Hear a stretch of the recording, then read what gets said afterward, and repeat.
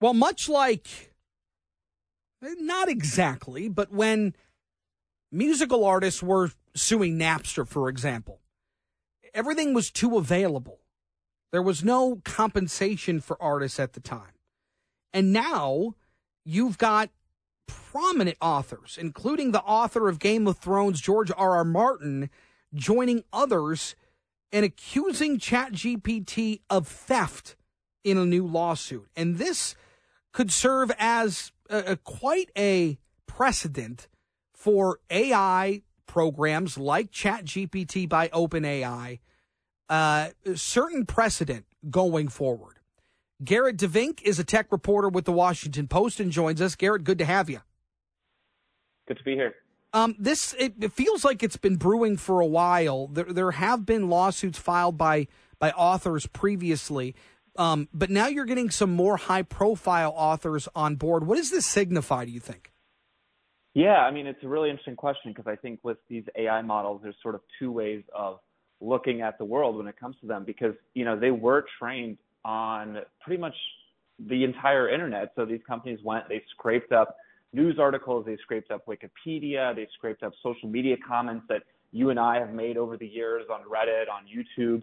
And these authors argue they also scraped up pirated versions of their books, and they fed that all into their algorithm, and out came ChatGPT. And so, you know, it's not just books, it's not just news articles, it's sort of everything on the internet, including, you know, stuff written by regular people who aren't professional writers. And so the tech companies are saying, look, all we did is we went and, you know, we read what's available on the open internet and we use it to train a totally new product.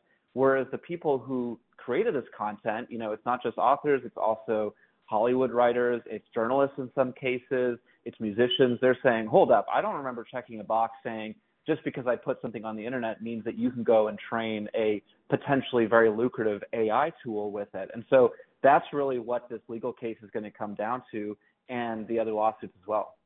So the authors are asking for damages for the lost opportunity to license their works and for an injunction for OpenAI to stop using their work in their mining of that data, like you mentioned.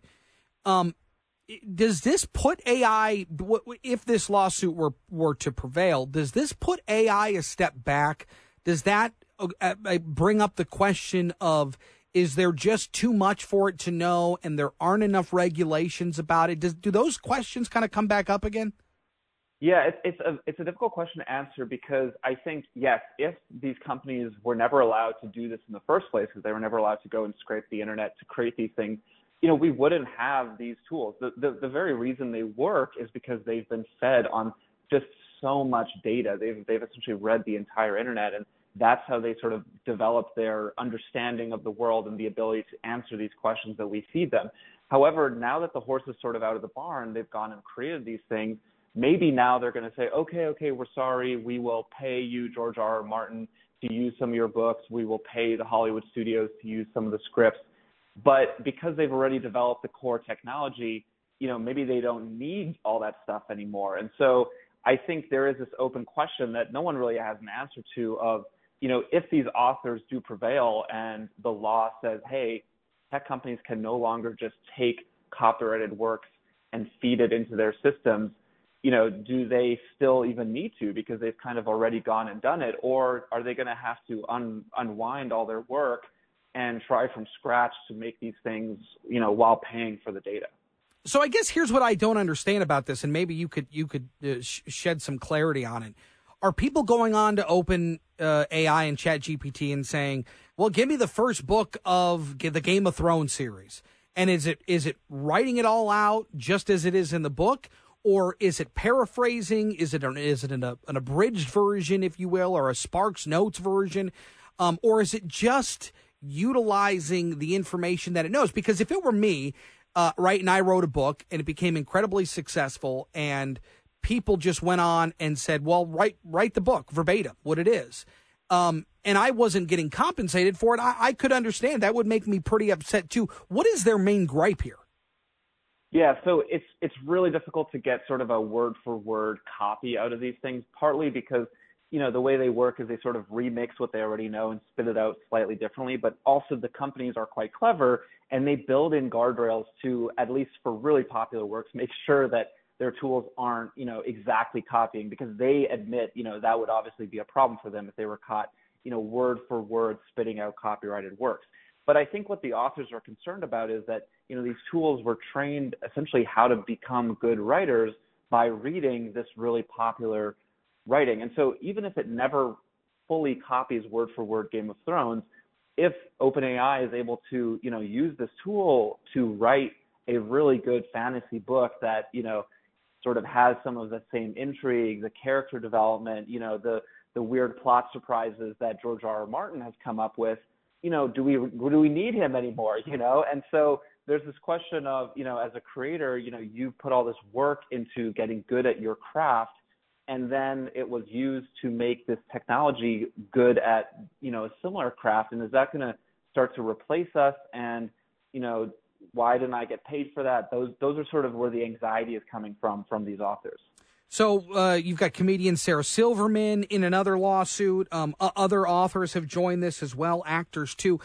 How does then this influence for example, the strike between the Writers Guild of America and SAG-AFTRA, and what we're seeing out in Hollywood? How do these things mesh? Because, AI is still a huge bone of contention in those negotiations, in those talks. How do these kind of intertwine? Totally. I mean, I think if you start seeing judgments from courts saying that what the AI companies have done is, not allowed, that they should compensate authors, I think that will really help the actors and the writers who are on strike, because they want their argument essentially is that, their bosses, the production companies like Netflix, Amazon Prime, shouldn't use AI to write scripts. They should only use humans, and if they're going to use AI, they should make sure to run it past the humans to get compensation.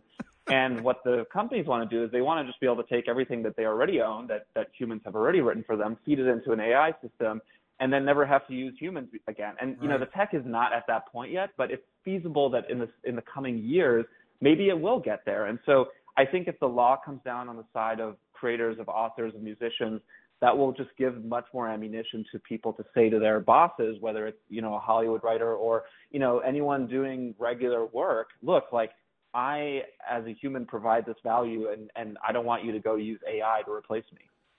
And then that brings up the question that we've seen, and we don't need to get into a political talk, but the president has hosted the heads of a lot of these AI companies, and that, I think, brings up the question then, should there be more regulations on this, of what these platforms should be capable of, or where are the guardrails? Where can we steer this in a proper direction? To me, that makes sense if there are rules and regulations that are uniform, that they all have to follow in the event of avoiding situations like this. Yeah, I mean, and there's proposals to sort of, find ways to kind of strengthen the copyright law so that AI companies can't use them. I mean, in some states, there's laws where, for an athlete, for example, if a video game company wants to make like a basketball video game, they have to pay the athlete to use their likeness. And so some politicians are suggesting that we make sort of a federal right to, your likeness and your output. And so that would apply to professionals and maybe even apply to regular people, so that, if you're putting photos of yourself online, you're putting your comments into social media, that some company isn't able to just scrape that and use it in its training data. But, regulation here in the U.S. federally, maybe a little less so on the state level, depending on which state you live in, it's a really difficult and onerous process. And there's been all sorts of attempts to regulate the big tech companies over the last 5 years, and most of those have fallen completely flat. And I think there probably is a bit more consensus from everyone, including the companies, that they need regulation for AI. No doubt. But, it's still a big process to get it through Congress, so we'll have to see. Yeah, no doubt about it. And the way that these lawsuits prevail or they go forward again, I think it's going to create an interesting precedent, and one that we're going to watch. Gerrit, Vynck, thank you so much. Appreciate the time. We'll take a break, come back for more here on JR Afternoon. We do have Steve Courtney coming into studio, so we'll get you caught up on. Look, we got another big weekend in football, so we'll talk about that next on JR Afternoon. Don't go anywhere.